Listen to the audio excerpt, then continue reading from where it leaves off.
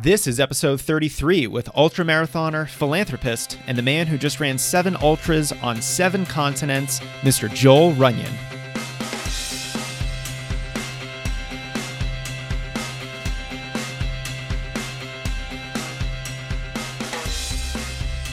Welcome back to the podcast, everyone. I'm your host, Jason Fitzgerald, and it is usually my job to help you become a better runner, faster, stronger, impervious to injury, and a lover of split-leg short shorts. But sometimes it's helpful to be inspired. It's helpful to get re-motivated, and it's helpful to meet runners who are doing big things and changing the world at the same time. That's what we're doing today. First, let's thank our sponsor, Health IQ, an insurance company that helps health-conscious people, like us runners, get special life insurance rates. Head on over to healthiq.com/strengthrunning to see how your running can help you save on insurance. All right, on the podcast is a longtime friend of strength running, Joel Runyon.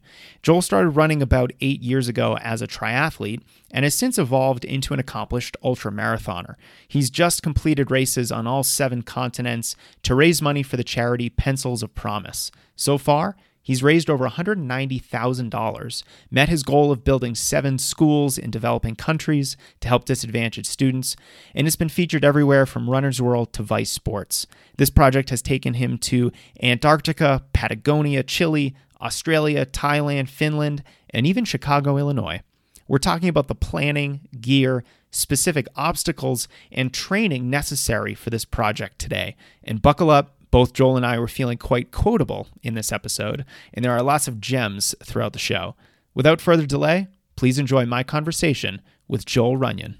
All right, what's up, everyone? Thanks for being here. Joel Runyon in the house. Welcome, Joel. What's up, man? So I've always found it really inspiring to talk to people who are doing crazy things, and you're just that type of guy, Joel. So thanks for sharing your story and what you've been up to over the last year or so. Thanks for having me, man. Yeah, so we are talking about the 777 project, which you just completed. Can you tell us what in the world is that? So a couple years ago, I decided to just kind of start this thing, and I called it 777. It's 7 ultramarathons on 7 continents, and the goal was to run these races and raise money and awareness for Pencils of Promise and build 7 schools with them. And that was I think the monetary goal that we had was $175,000.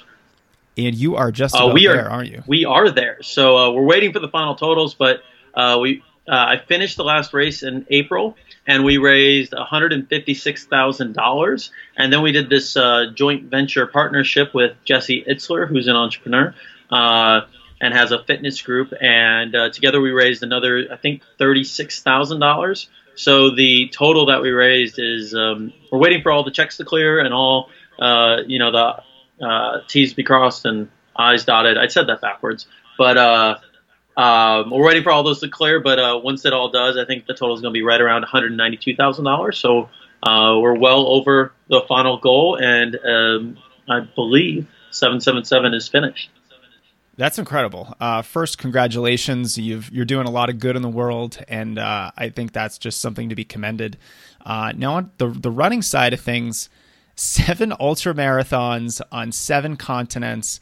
That means you ran one in Antarctica. Can you talk about the distances that you ran and the races that you did? Yeah. So this might get a little long in the tooth, but I'll try to run them down. So race number 1 was the Patagonia International Marathon, and that was 63 kilometers. Race number 2 was the Chicago 50, and that was a 50-kilometer race.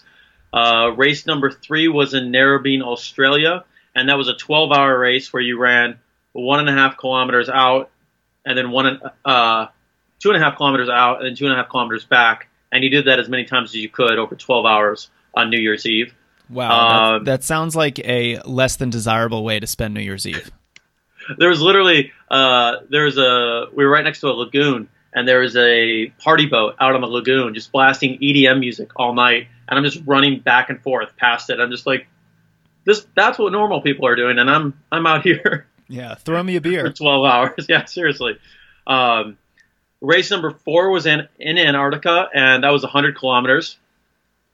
Race number 5 was in Thailand, and that was just outside Bangkok. That was a 50K race. Race number 6 was in Rovaniemi, Finland, and that was 66 kilometers. And then race number 7 was in Cape Town, South Africa, and that was a 56K race. That was Comrades. No, so I did Comrades a few years back, but this one was Two Oceans. So there's 2 major races in South Africa. Those people are nuts. I've never seen bigger ultramarathons than what they do in South Africa, and Comrades, I think, has sometimes up to 20,000 people that run it. And Two Oceans, I think, is billed as the most beautiful marathon in the world. And I believe 11,000 people were signed up for that race. So quite a few. Yeah, that's amazing. You're clearly a little crazy, and that's why you're here on the show. Where did you get this idea? Like you said, I just had this idea a couple of years ago.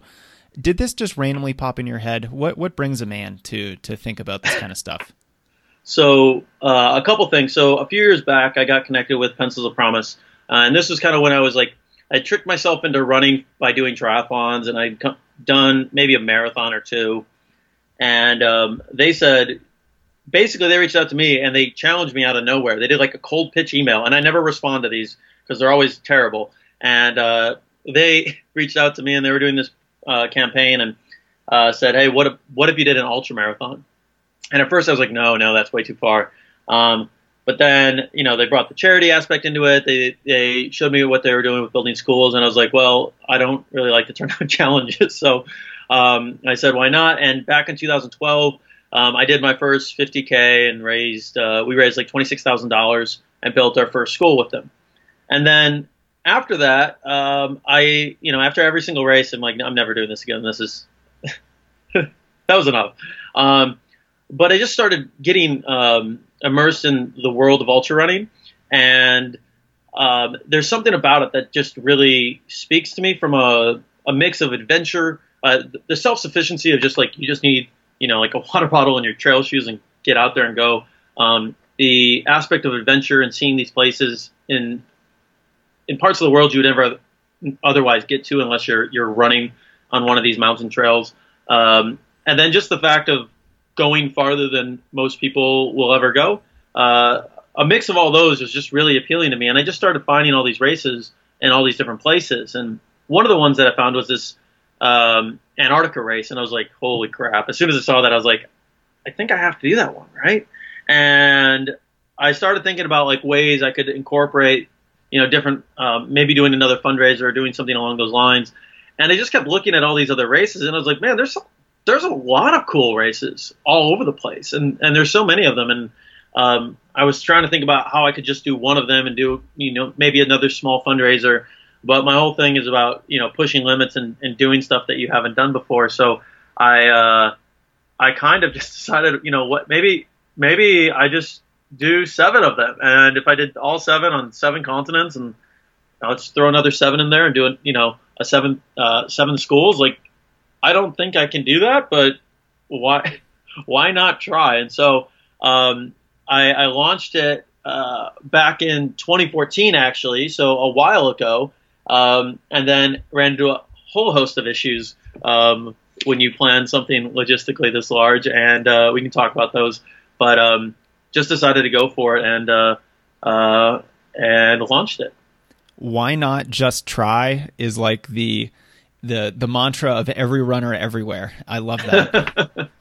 Now, why did you specifically partner with Pencils of Promise? I mean, I know they build schools in developing countries and in places where there's a lot of need for education. And so it's a charity that I think is helping to lift a lot of people out of some really bad circumstances. But I just am curious, in your perspective, why Pencils of Promise? So one of the things is they reached out to me a while back, and I'm pretty skeptical of charities. I've worked with enough charities to see where some are pretty opaque, and you give money and then you don't know what happens to it. And the thing I really liked about Pencils of Promise is their transparency. You get to see where all the money goes. All the money goes directly to the builds, and their staff costs are actually underwritten by other donors. So when you're raising money and doing fundraising, you can tell the people that you're asking to donate exactly where the money's going. And they also focus on long-term sustainability projects. So it's not just build a school and leave, but they also train teachers. They work on scholarship programs. They have health and wellness programs to make sure kids aren't getting sick all the time. And the combination of those factors, along with just the fact that every time I work on a charity or work, with people who have like less fortunate circumstances and figure out a way to give back, it kind of gives you a reality check on what your excuses in life are. When some people, like, it's literally impossible for some people to, get a book or learn how to read. And you're complaining that, like, it's kind of rainy and you don't want to run today. Like, it puts all your excuses in check, and it doesn't necessarily, make the running easier, but it also reminds you, you're not just doing this to see a cool place. You're not just doing this because it's like a fun race, but like, there's also other reasons out there. And it's one of those things that, like, anytime you have a gut check in the middle of the race, there's a lot of, personal reasons why I keep going and I don't want to quit or give up. But then you also have, that added perspective, and it just brings things down to earth. And you can be like, yeah, I'm sore. Yeah, I'm tired. Yeah, I don't want to today, but it really forces you to question how good of an excuse that really is when other people have a lot worse circumstances than you. Then they'd love to figure out, are they going to do their 5-mile run today? Or are they going to cut it short and do 3? Like, it's a good situation to be in, and it reminds you to, keep pushing and try to do more than what you could do previously. Now, have you seen one of the schools that Pencils of Promise have built? Have you been able to go to, and maybe you can give us a few examples of where they are and what they look like? Because I'm curious. Yeah, so in 2012, we built the first school, and in 2013, I got to visit Guatemala. And it's amazing what you see when you go to these places, because a lot of these places have like tin walls and like dirt floors and maybe a chalkboard. But you don't think about really basic things that, like, people are missing, like electricity. Sometimes electricity doesn't work all the time. So if you're indoors and you don't have, like, and your walls are made of tin, you can't see anything in school. Like, and you're writing on a chalkboard, like, the kids can't see anything. Or a lot of these places it's in Guatemala. They build schools in Guatemala, Laos, and Ghana. And a lot of these places have, like, a rainy season. And so when it gets rainy and you have a tin roof, the noise is deafening. You can't hear anybody. And so some simple things that they've done is, like, they put a floor in the classroom. They have, instead of having tin roofs, they have, it's made of material that doesn't, like, drown out the teacher's voice, so kids can actually see things. You build schools with bigger windows so light can come in so kids can actually read things. And when I visited in 2013, that was really eye-opening to me. And that was one of the reasons I was like, I'd like to do more. And that's kind of where 7-7 started to begin. And then while I was traveling around the world, I was able to stop over in Laos, which is one of their other communities, and actually get to see the first school that they ever built. Get to see some of the, a lot of times they think it's just, Americans coming over and building all these things. But Pencils of Promise actually has a Laos staff in country that runs, makes up 80% of the staff or something like that. Maybe more, maybe closer to 90%. And, they're running the thing. So they're not only just, providing, the community with tools and education, but they're also enabling leaders from within the community to actually take charge and own the community and own the schools. And when you get that buy-in from the people, it's much more powerful than just going over, here's a school, take it, and then, leave, and you don't ever know what happens. And so it's been really cool to actually see the schools get built, and I'm hoping to go to Ghana, which is their third location, sometime in the fall, and check out what they're doing there. But it's just been seeing, there's a lot of things wrong with our educational system in America, and there's all these different things that you can talk about. But, like, we have roofs, and you have lighting, and you have desks, and you have books, and all these really basic things that you take for granted. And when you see, like, little kids, not even necessarily have, like, a bathroom, to use like on the school property, or like a really, really bad one that you wouldn't want to have anyone go into. Some of these basic facilities, it's pretty impactful, and it's part of the reason why I wanted to, do more and take on a project that seems crazy like this. Yeah, well, I'm glad you brought that up because, my wife is a teacher, and she's really passionate about the state of education. And, we always find ourselves talking about how to make schooling better, because clearly the kind of industrial system we have right now is basically teaching people to be really good in a factory. It's a 20th century form of education, which isn't great in the 21st century that values critical thinking and creativity and all these other things. And, I always feel like I'm dealing with issues around the perfection of the education system. And I was interested to hear your take on other parts of the world where, they don't have that luxury. They're not going for, perfection and Reggio Emilia standards of education and all these types of things. They're really hoping for roofs that don't drown out the teacher, enough sunlight in their classrooms that they can see the board, and electricity and available bathrooms and things that you need just to get through the day. So really glad you brought that up. Now, one thing that you did talk about earlier that I want to touch on is the logistics of doing something like this. And I think anyone who's run a major road marathon, anyone who's done a really long ultra marathon, say 50 miles or longer, they know how hard it is to plan the logistics of all this, your fueling, what you're going to need, how you're going to get there, where you're going to stay. And I've struggled with just doing this for a marathon. So you did it for 7 different ultra marathons all over the world. I'm stressed out just thinking about it. What does it take to plan for an adventure like this? Can you give us maybe like a case study, for example, of, say, one of the more difficult races that you ran and the steps that you had to take to be able to even run this thing? So in a way, it's a little easier than doing a road marathon because they're much smaller races. So you're not like having to deal with like prime hotel location versus like how far I'm going to have to walk on race day versus, like everything's booked out.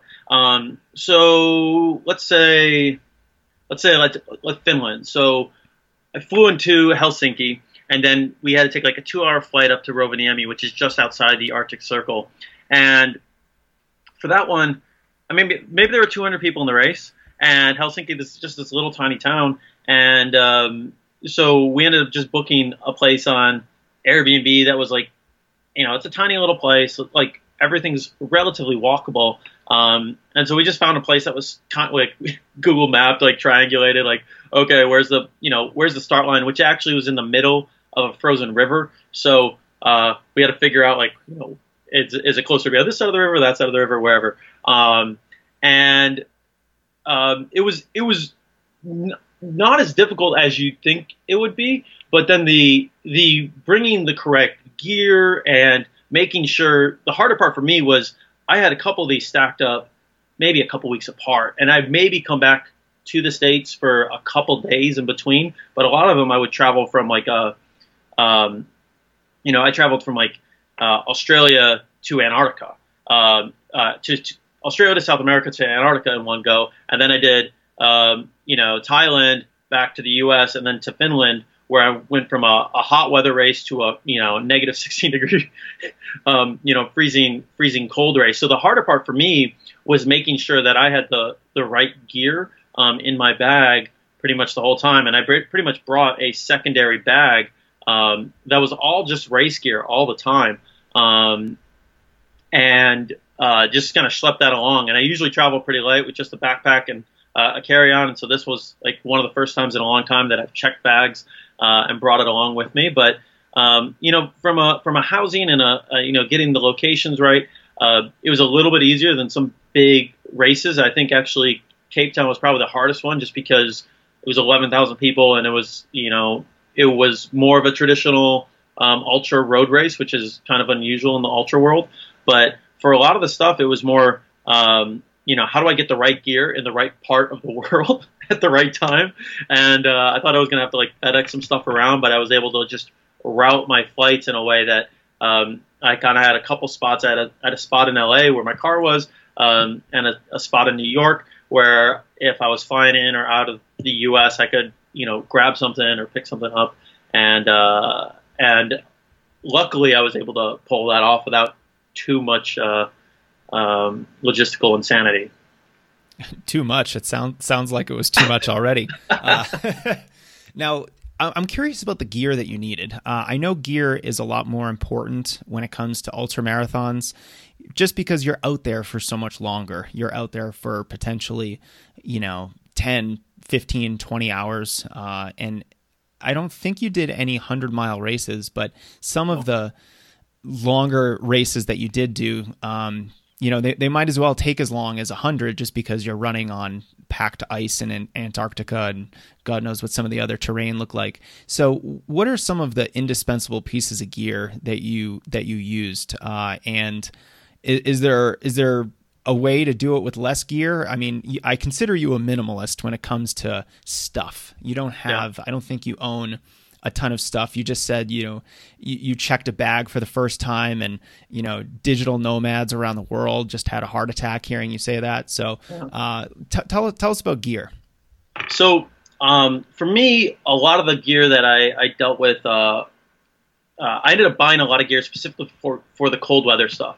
And I was kind of freaked out. So my situation was I just did the race in Narrabeen and it was kind of summer there. It wasn't too hot, but kind of wore my normal, light race outfit, and didn't have too much to really tack on other than just like swap my trail shoes out for my road shoes.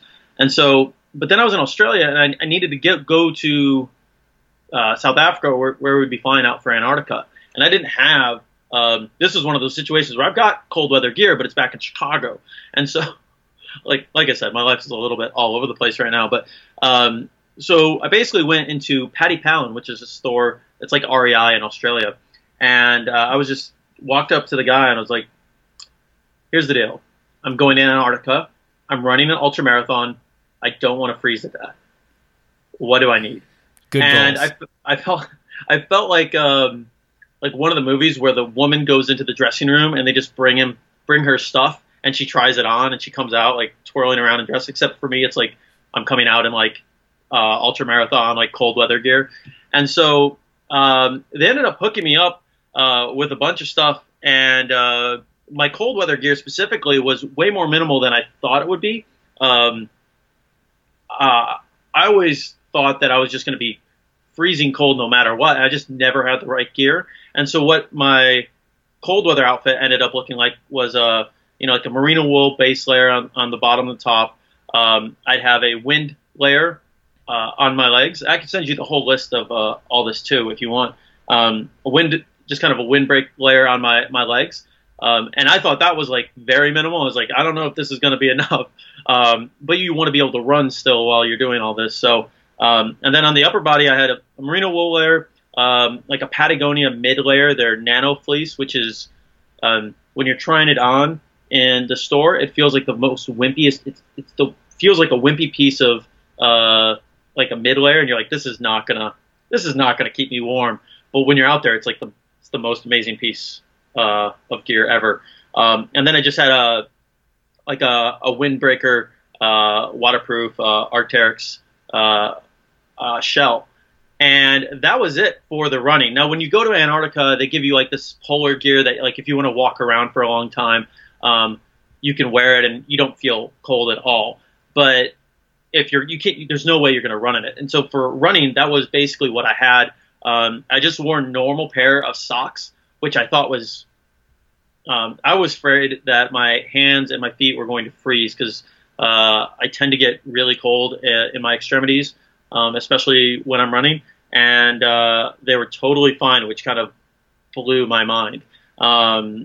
And then I think I had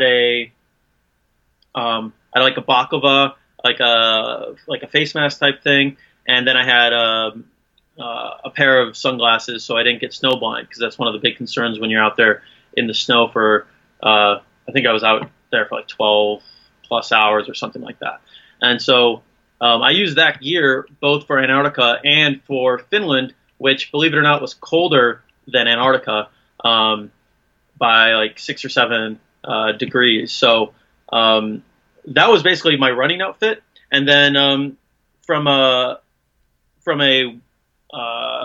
like a gear and from a fuel perspective, Antarctica was laid out in a 10K loop with 5K with a tent out at the 5K mark, and basically the home tent at the 10K and the 0K mark. So every time you came around the loop, you could just have a bag of whatever you needed. And so from a carrying perspective, you could run pretty light because you weren't having to carry any sort of things with you.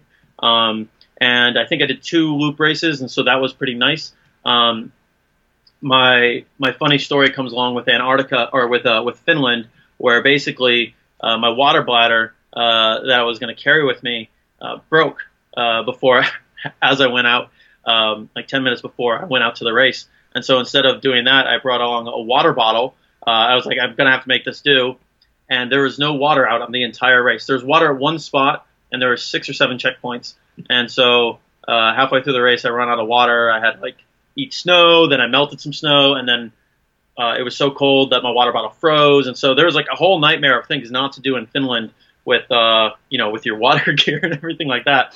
But yeah, from a physical apparel standpoint, they really hooked me up. Shout out to Paddy Palin in Sydney, Australia. They're awesome. And finally got the right gear, and I'm like, this has changed my winter running game forever, because I was always going out in I don't know, Nike Pro stuff or the cold gear, and I really stepped my game up, and it was so worth it. I can't even describe how grateful I was to have the stuff that I had, and I'm going to be using it for a very, very, very long time. Yeah, I used to coach a runner in Canada, and it's always funny. I've coached runners in Canada, coached some runners in Florida, and to hear what they think is cold is worlds apart, universes apart. And so, this particular runner, he'd go out running when it was negative 30 degrees. And, wow. I was always asking him, is this safe? Are you sure, we can do the training that you need to do in these kind of conditions? And he was always very adamant that it just depends on your gear. If you have the right gear, and you're probably not going to be able to go to, a Target and pick up this kind of gear. You need to go to an outdoor specialty store and really buy that, high quality cold weather gear to protect yourself. But it is possible. Now, you said you wore normal socks, which I do find that kind of insane. But did you wear any kind of different shoes for running in Antarctica? Because you were running on snow and ice, weren't you? Yeah, it was packed snow. So to me, the bigger difference is, one, I'd rather run in cold than hot. I tend to overheat really badly, and so for some of the shorter races, even were tougher for me than some of the colder stuff. But for I wore the Innovate Terraclaw, and it's a nice shoe, but it wasn't anything it's not built for the Arctic or whatever. I used the same shoe in Thailand as I used in Antarctica and Finland. And the snow in Antarctica, they used a big industrial machine to kind of pack down the snow. And in some parts it was really well packed down. In some parts, your foot was going through the snow, which is kind of frustrating, especially when you start to get in rhythms later on in the race. And so, just used that normal. I might have worn a double pair of socks, maybe. I don't even know if I remember, but I just remember being very surprised, because I had my gear bag at the main tent, and I was ready to swap on. I went out with less than I thought I needed, because I was okay, in 10K I'm coming back, so I can, worst case scenario, I'll just throw another pair. I've got a pair of wool socks in there somewhere. And when walking around and everything, I wore the wool socks. I wore, more intense stuff, but I just wanted to be light for the race. And so I wore less than I thought I needed. And I was great. The hardest part with those races was my glasses would get so much heat from my face, and then the sweat would come, and then it would freeze. And so I'd have to wipe the ice off of my glasses while I'm running, because it kept fogging it up. And then, the condensation or the sweat or whatever would freeze, and then I'd have to get rid of that. So like the problems that I had, because that was my number one fear, was my hands and my feet getting cold.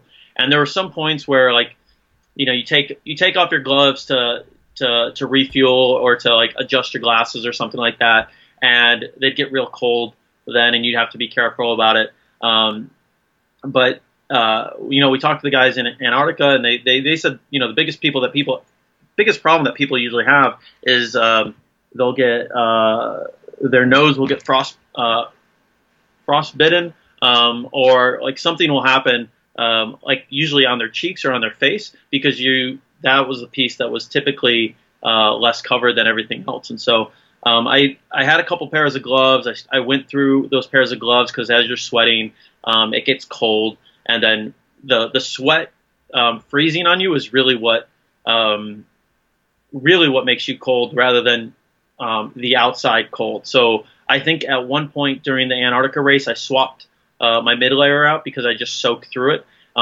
and you could feel yourself getting colder. But the real problem with a couple of those races was like you really needed to use the ventilation on the outer shell, because you'd overheat too much or you'd sweat too much, and then the sweat is what really gets you as cold, because you're pretty well, if you're wearing the right gear, you're pretty well insulated from the exterior cold, at least. Now, you said that your nose and your cheeks were more exposed than the rest of your face. Did you wear like a balaclava? Did you wear like big goggles that you might see on a skier? How did you protect your face? Yeah, so I thought about bringing I had goggles with me. I didn't really want to wear them just because they were heavy. And so I got like a pair of sunglasses that were just, they were with the right lens for the snow. So they're like slightly pink tinted. So, you don't get snow blindness, and you can actually see distances, which is one of the issues that you ran into in Antarctica. Like you don't always know, like, hey, that looks like it's a mile away. Oh wait, that's like 3 miles away, and you really can't tell because everything's just white. So distance and depth perception is really tough. So I think I had a balaclava, but I don't know if I used it as much as I just kept. They said anytime every 5K or something, just like make sure you're touching your face, and if you can feel your nose, you can feel your cheeks. You're fine. It's when you can't feel anything that's when you're like, oh no, I need to put something on. So I think I had one in the wings, but I don't know if I wore it out just because I didn't want to overdo it, and so I just had my jacket pulled up pretty close to my face. I had a hat on, maybe a skull cap, and then the sunglasses. So I think I had my cheeks and my nose exposed, and then I had a merino wool buff that I would pull up to my nose if it was getting cold. And I kept a kind of it's basically like a DIY balaclava more than one that fit on my face. So I just kept that because it was I could pull it up if I need to. I could pull it down. It wasn't super restrictive, and it was. But the problem is with the buff, the buff would freeze after a little bit if you got like sweat on it or whatever, and then like you have a whole section of your buff that's just like frozen solid, and you're like, all right, I'm gonna go rotate this, or I'm gonna go get a second one and use that. So that was kind of my face setup. Now, how cold was it? We haven't actually put a number on the temperature. So you said Finland was colder? Finland was much colder. Antarctica was -10 Celsius, I want to say. So it was actually warmer than I thought. It wasn't, it was summer there. It was summer, and we were running through the night. So the sun never set at all, which was bizarre. And then Finland was closer to -16. And that was that was brutal because when you're out that distance and it was a completely unsupported race, I ran out of water, I ate snow, I melted snow, poured in my water bottle, and then the water froze because it was so cold. So, but both of them, I feel way better when I'm running in the cold than in the heat, and I would rather be cold almost all day long than deal with the heat. So it was cold. It wasn't insane, but it was definitely for the distances that it was, and in some cases the Finland one was tougher because you weren't coming back to a home base every single time, and you didn't have gear that you could just swap out on a regular basis. You're basically running off for, 30 kilometers and then making your way back over the next 30 kilometers. So I feel like that was actually a tougher race than Antarctica, which it's kind of hard to believe, but I stand by that. Yeah, and that's now not even that cold. So negative 10 degrees Celsius is 14 degrees Fahrenheit, which, I've run outside of Boston in a Boston winter for, the first 10 years of my running career, pretty much. It might have been Fahrenheit. I could be wrong on that. Okay. Even so, negative 10 degrees. I've had Canadians say not impressed. That's what I've had them say. They're like, yeah, that's normal. Well, it's cold enough where you still have to take a lot of precautions. You certainly need to, you can't go out there in like a long sleeve shirt and be like, it's cold, but it's not, it's not, I was going to say Antarctica cold, but that doesn't really work in this situation. Yeah. Yeah, that's incredible. I think this really just goes to show that it's not always more difficult to run a race in a crazy location, because sometimes they make it a lot easier for you with rolling the snow down, make it compact, having those aid stations available to you every 5 kilometers. And yeah, I mean, that's great. I think if anyone is contemplating doing some crazy race somewhere, probably more likely than not, they're going to make it manageable. They're going to make it doable for you. So I'm just always encourage people to tackle big, outlandish goals. Now, let's talk about the training for all this, because a lot of these were in somewhat rapid fire order. You would do, a couple weeks apart, maybe only a month or two apart. And when it comes to ultramarathons, that's pretty close together. A lot of runners may only do 1 or 2 ultramarathons a year. Some of the elite guys, they will do a handful. They might do 3, 4, 5 a year. Just because these people are genetically gifted and they can do them at a high level and then recover from them so quickly. So what was your training strategy for something like this? How did you prepare for running not just the distances, but so many of them? So first of all, before we get into that, have you talked to Mike Wardian before? I haven't. I would love to get him on the podcast, but he is another guy who he races probably once a week. And they're hard races too. Yeah, he's insane. He's doing something ridiculous. But I saw him in Antarctica. He was doing a marathon. They were doing a bunch of marathons in a row, and we were doing the ultras. But when I was like, yeah, I feel like that was probably excessive even for me. And then I'm talking to Mike, and he's like, yeah, I've got this plan, and then the next whatever, he's got something planned for every single week on the year, and you're like, okay, all right, maybe I can do more, but also don't hurt yourself. So to get into that. So at first, I don't know if we want to jump into the first race and the injury and everything like that. But when I first started off, I launched the project a couple years back, and I basically started, and I had a coach, and basically was just getting all the mileage in. And I'd done Comrades as a training run for the Patagonia race, and I did a mountain race in Switzerland.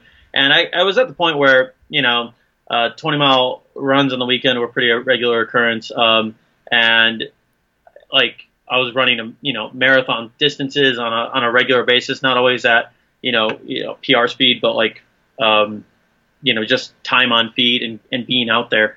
And, after I got hurt, I was down in Patagonia, ran 26 miles of this first race, came around a corner, basically blown by a tailwind that shifted directions and pushed me entirely across the road on this gravel road, and really messed up my ankle. And I thought I just, tweaked it or whatever, and hobbled, ran the last 13 miles because I wasn't going to give up because I'm dumb sometimes, and finished that race and realized I had pretty much busted my peroneal tendon and had to do a bunch of rehab on it.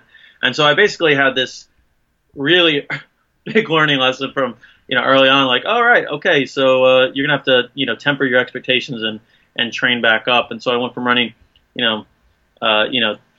20, 26 mile segments at one point as a nice training run to not being able to run a quarter of a mile. And then when I launched relaunched the project back in October last year, I was kind of concerned. I'd kind of worked my way back up to, the 12, 13, 14, 15 mile range and felt good, but was kind of scared about what my ankle would do on anything past that. And so I got to the point where I was running like marathon distances and decided I was just going to do the Chicago 50 as a test to see kind of like where my legs were at, but also like it was almost like a gut check for me to see like where like I had a bunch of things happen with injury and a bunch of things happen with my business, and I had lost a lot of confidence, and I basically needed to do the race to see if I've done this before. Can I do it again? Like where am I at? And finished that race and realized, okay, I can do that distance. It wasn't awesome, but like I've got it in me somewhere, so I can pull it out again. And so at that point, I just started training up to the point, kind of going off my previous training schedules and getting up to the point where I was running, having those long runs of 20 miles in on a weekend, and then the Narrabeen race came up, and the way I had this scheduled was basically 4 races in 6 weeks, and I don't necessarily recommend other people do that, or tell people to do the does training. Not recommend that either. Yeah. You need some disclaimers in there, but basically had the 12-hour race, and in my mind, I was like, I'm just going to use each of these races to train as my long run. Get a big long run in a couple weeks before my next big race. And so I had this 12-hour race and just said, I'm going to go out and do it and see where I'm at.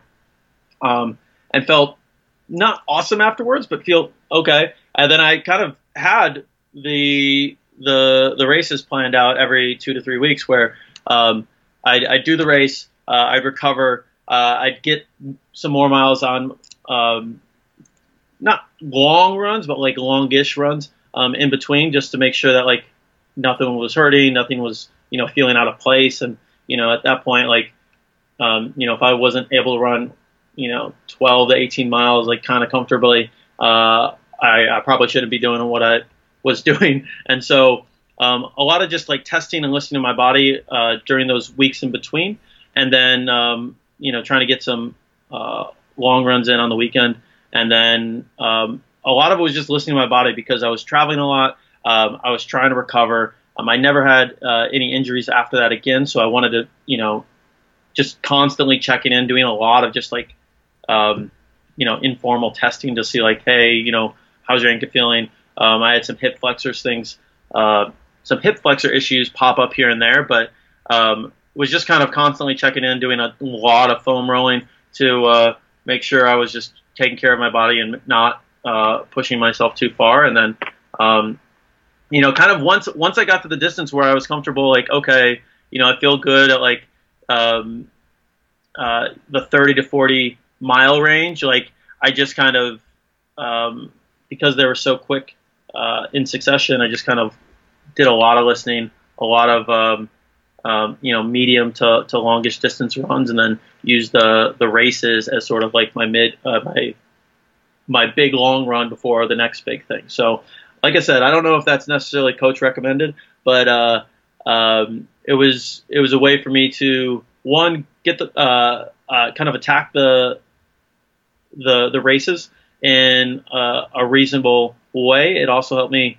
The rationalization with myself was I don't know if I want to be in ultra shape for the next 12 months after I like trained up to it. So like, if I'm at this like 40 to 50, like 35 to 45 mile range, and I feel pretty good about it, like I can push myself on a couple of these longer races and see what I've got on the tank. And I got away with it. I don't know, like I said, I don't know if that's like the best way to do it, but it's not.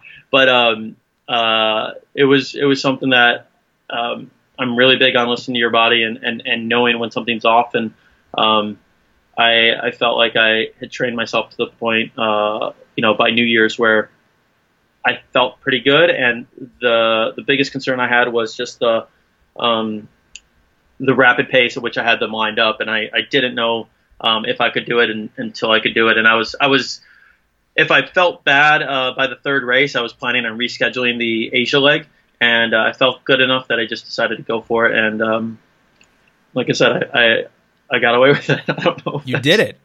Yeah, you did it. Yeah, it's certainly a schedule that is not ideal. So in that regard, I would say it's it's not coach approved. But at the same time, look, you accomplished your goal. You raised an inordinate amount of money for charity. So I think that's incredible. You absolutely. I think anyone who's doing this type of goal must listen to their body. It's a prerequisite. I think it's a George Sheehan quote that goes something like, you only get one body. Don't be a blind and deaf tenant. So you really have to listen to the signals that your body is giving you if you want your body to be able to do what you'd like it to do. Now, one thing I'll say is one of the reasons why I think you were able to get away with this kind of rapid succession of ultramarathons and recover from them and be able to finish all of them is twofold. Number one, you had a really good base of fitness that you had built previously. You were saying, I could just go out and run 20 miles on the weekend. Not really a big issue. That is a huge leg up on someone who doesn't have that prior experience. So that was certainly helping you. And then the other thing is that you weren't racing these as a competitive runner. You weren't trying to see how fast you could potentially finish any of these races. You were really just trying to finish them.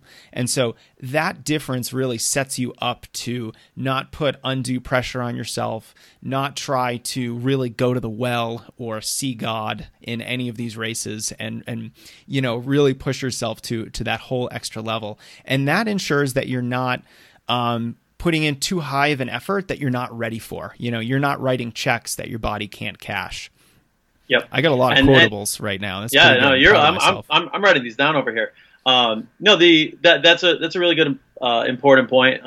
So I wasn't trying to set PRs on any of these, and it was a lot of the stuff that I do. It's internal gut checks. Like it's a way to get me out there and see what I'm made of. Like I'm sick like that. I think in a way, something went loose up here, but. Yeah, that's a good way to put it. If someone's not familiar with ultras, like you slow down a lot in ultras, anyways, just because of the distances that you're going. Some of the elite guys are incredible. I'm in awe, like their performance and the way they can do things.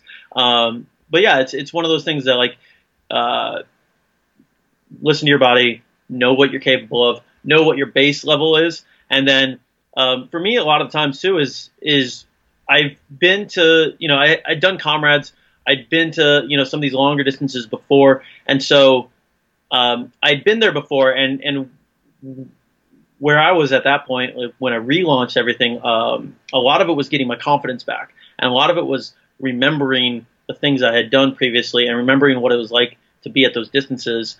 And that helped a lot, too, with the bounce back. And I don't know if I would have been able to do that had I not had some prior experience with ultra, some prior experience with some of those distances, and knowing that I had been there before and I can go back.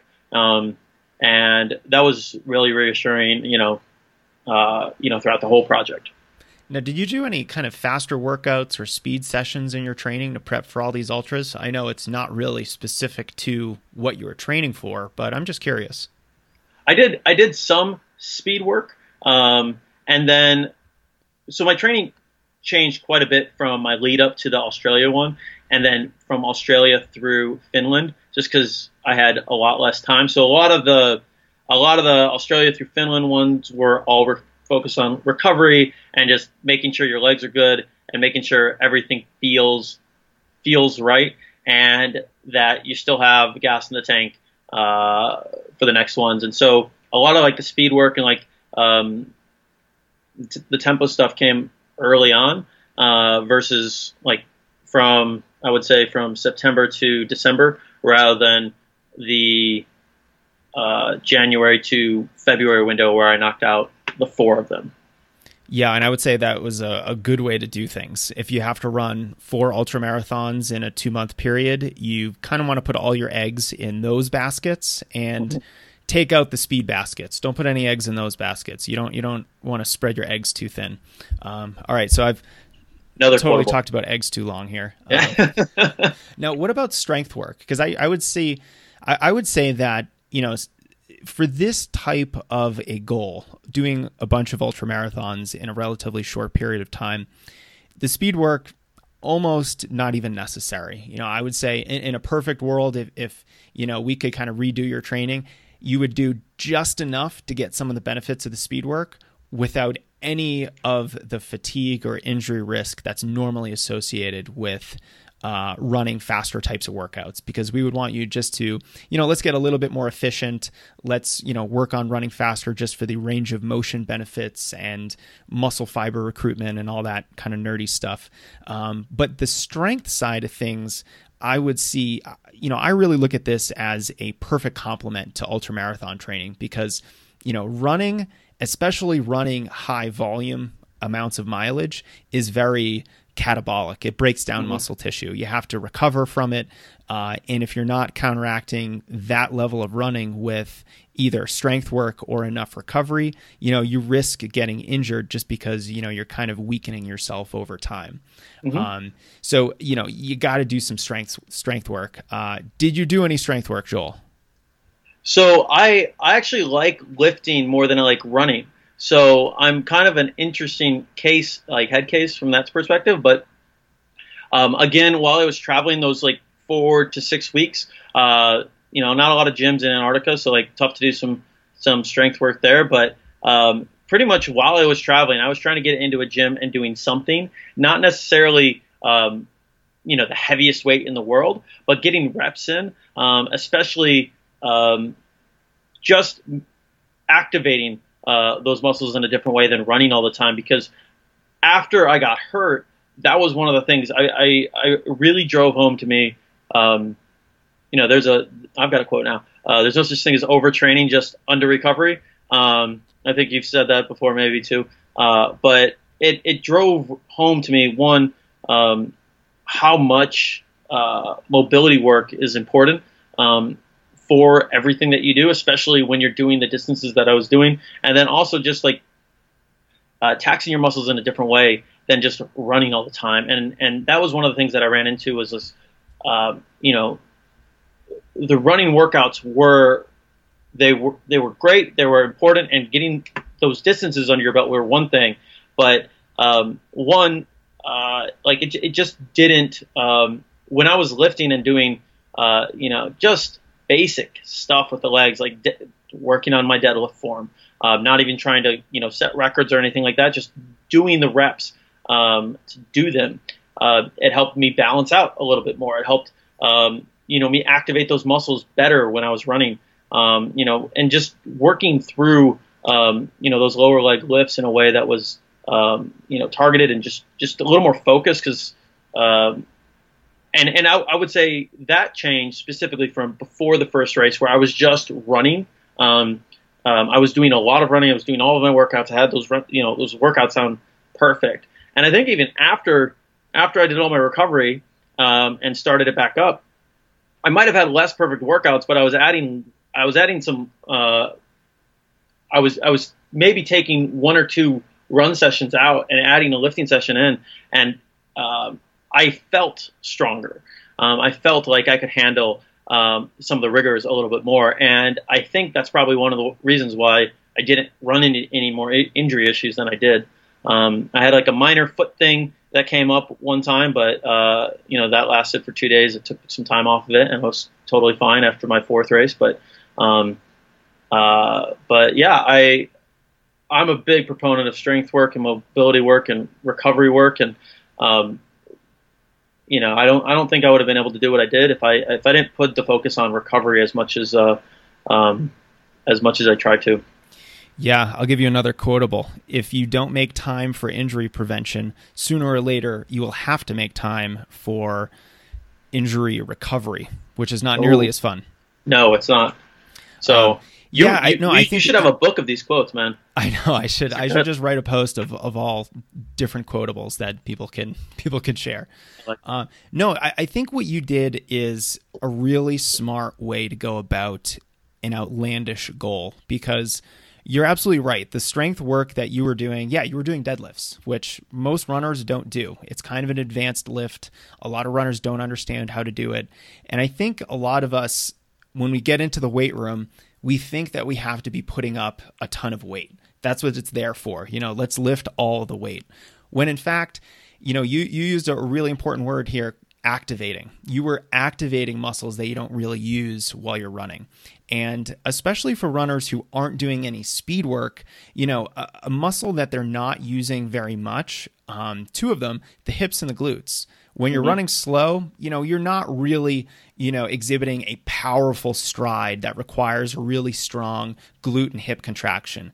But those are the two most important muscles for running. So when it comes to running fast, running good races, or not fatiguing at the end of a 50-mile race, you want strong hips and glutes. And if you're not getting that at all through your running, through faster workout sessions, you have to get it in the gym. You absolutely have to do it. And, just doing some lighter lifts, but going through the motions, getting in your reps is a really nice way to, at the same time, get in some injury prevention work, activate those underused muscles, while at the same time prioritizing your running. You didn't have the capacity to do 3 hard sessions in the gym every day. You would have ended up injured, or you would have ended up needing to scale back your running training to make room for that lifting, and that wouldn't have been a smart idea because you're training for a bunch of longer ultramarathon distance races. Let's talk about mobility. Now, I know you're into mobility. You have an app on the App Store called MoveWell, which I've downloaded, and I really like some really great mobility routines. What does a typical mobility session look like for you? So if I'm doing leg work, let's just say I'm doing leg work, because MoveWell's got stuff for runners, got stuff for lifters, got stuff for people who are sitting at their desk all day and just hanging out. So the way we basically try to set it up is, okay, if, for me, essentially, I try to work my way down my leg, and so I'll start with like hip flexor for 30 seconds to a minute each side. Work my way down my quad. Sometimes work around my kneecap, and then down through. Basically, just take it as we go. And so it's probably like a 10-minute session with 4 to 5 different points between your hip flexors, your quad, your hamstring, your calf, depending on how you need it, and then your feet as well. So if you've got like a tennis ball or a lacrosse ball that you can use and throw down there and just like activate the muscles down there. And typically, for me, the places that I have the most issue are, one, my ankle, which I injured, way back in 2014 at this point. And so I would do different, just physical therapy, activations around. So, while you're, rolling on a foam roller, doing stretches with your foot, pointing in different directions and making sure you're really getting in and around that. And the other place I have is always on my hip flexors. And so, a lot of times I'll do a foam roller there, but a lot of times I'll also just get a lacrosse ball. And sometimes when I'm, if it's really struggling, I'll just like lay down on the stomach and turn on the TV or watch something and just let it really dig in there and really try to open it up. I'll throw in a couch stretch in there as well, just to really kind of open yourself up and really, force yourself to open up my hips, because we run online businesses. I'm sitting at my computer all the time. I'm always crunched over like this, and anything I can do to open myself back up is always really needed, especially when I'm running at that type of volume. And so I would do that. I would do it a lot of times in airports when I'm hanging out in between flights, because you're going to be on a 12-hour flight, from Australia to South America, and you get off those flights and you just feel like you're all crunched up. And so I tend to focus specifically on my hip flexors areas, and I'll spend probably an inordinate amount of time around there, because I know that's a problem area for me. And then around my ankle as well. A lot of the movable routines are designed to be a little bit more generic. Like if you're just going to do a lower body lift session, or if you're going to do a run session, like here's how you open up and get ready for that. But you can be really, really custom depending on, what specific areas you either have a problem with or, what you'd really like to work on and improve. Yeah, mobility is super important. And I think if there's any runners out there who have desk jobs where they're hunched over a computer, it becomes even more important. And one thing you mentioned that I just want to underscore is two things, actually. First is you do both of your legs in 10 minutes. You're not spending 10 minutes on every muscle throughout both of your legs, which would turn it into like a 70, 90-minute ordeal. It's a whole nother workout. Right. And normal people don't have time for that. Nobody has time for that. And I think that's an important point to make, is that you don't have to spend all this extra time doing mobility work, whether that's massage, whether it's, dynamic flexibility exercises. A little bit will do you a lot of good. I like to, it's like barefoot running. It's like Elmer's glue. A dab will do you. And, you'll get a lot of benefit from that. And then the other thing was that you focused on your feet. I think a lot of runners ignore their feet, where to me, that's kind of insane. Your feet, these are your first contact points with you on the ground. They get a lot of abuse. They are responsible for, holding up all of your body weight, and the feet are often ignored. So if we can spend a little bit more time making sure that our foot musculature is supple, we're not carrying any trigger points, anything like that.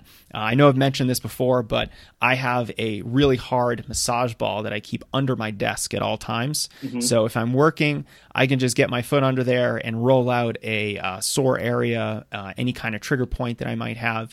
And it's such a simple way to get in some extra mobility work when, you're just sitting here, you're working, you're typing, you're on a podcast, something like that. And I can make sure that my feet are being taken care of. I think it's such a great practical way to get in some extra mobility when normally you're just sitting around at your desk. Yeah. Lacrosse ball's $2. And once you start doing it, I don't remember where, I was talking to, I think, a mobility coach, and he was just, threw it out there a couple of years back. And once I started doing it, I was like, why have I not done this before? It's like a free foot massage, throughout your day. And it activate, like it's one of those things, once you activate those muscles, you didn't realize you were abusing them so much. Like they're just kind of like, you're not paying attention to them. So nothing, you don't really notice how much tension is caught up there. So, the other thing that you mentioned was massage therapy, and that's one of the things that I got into on a semi-regular basis after some of these long runs.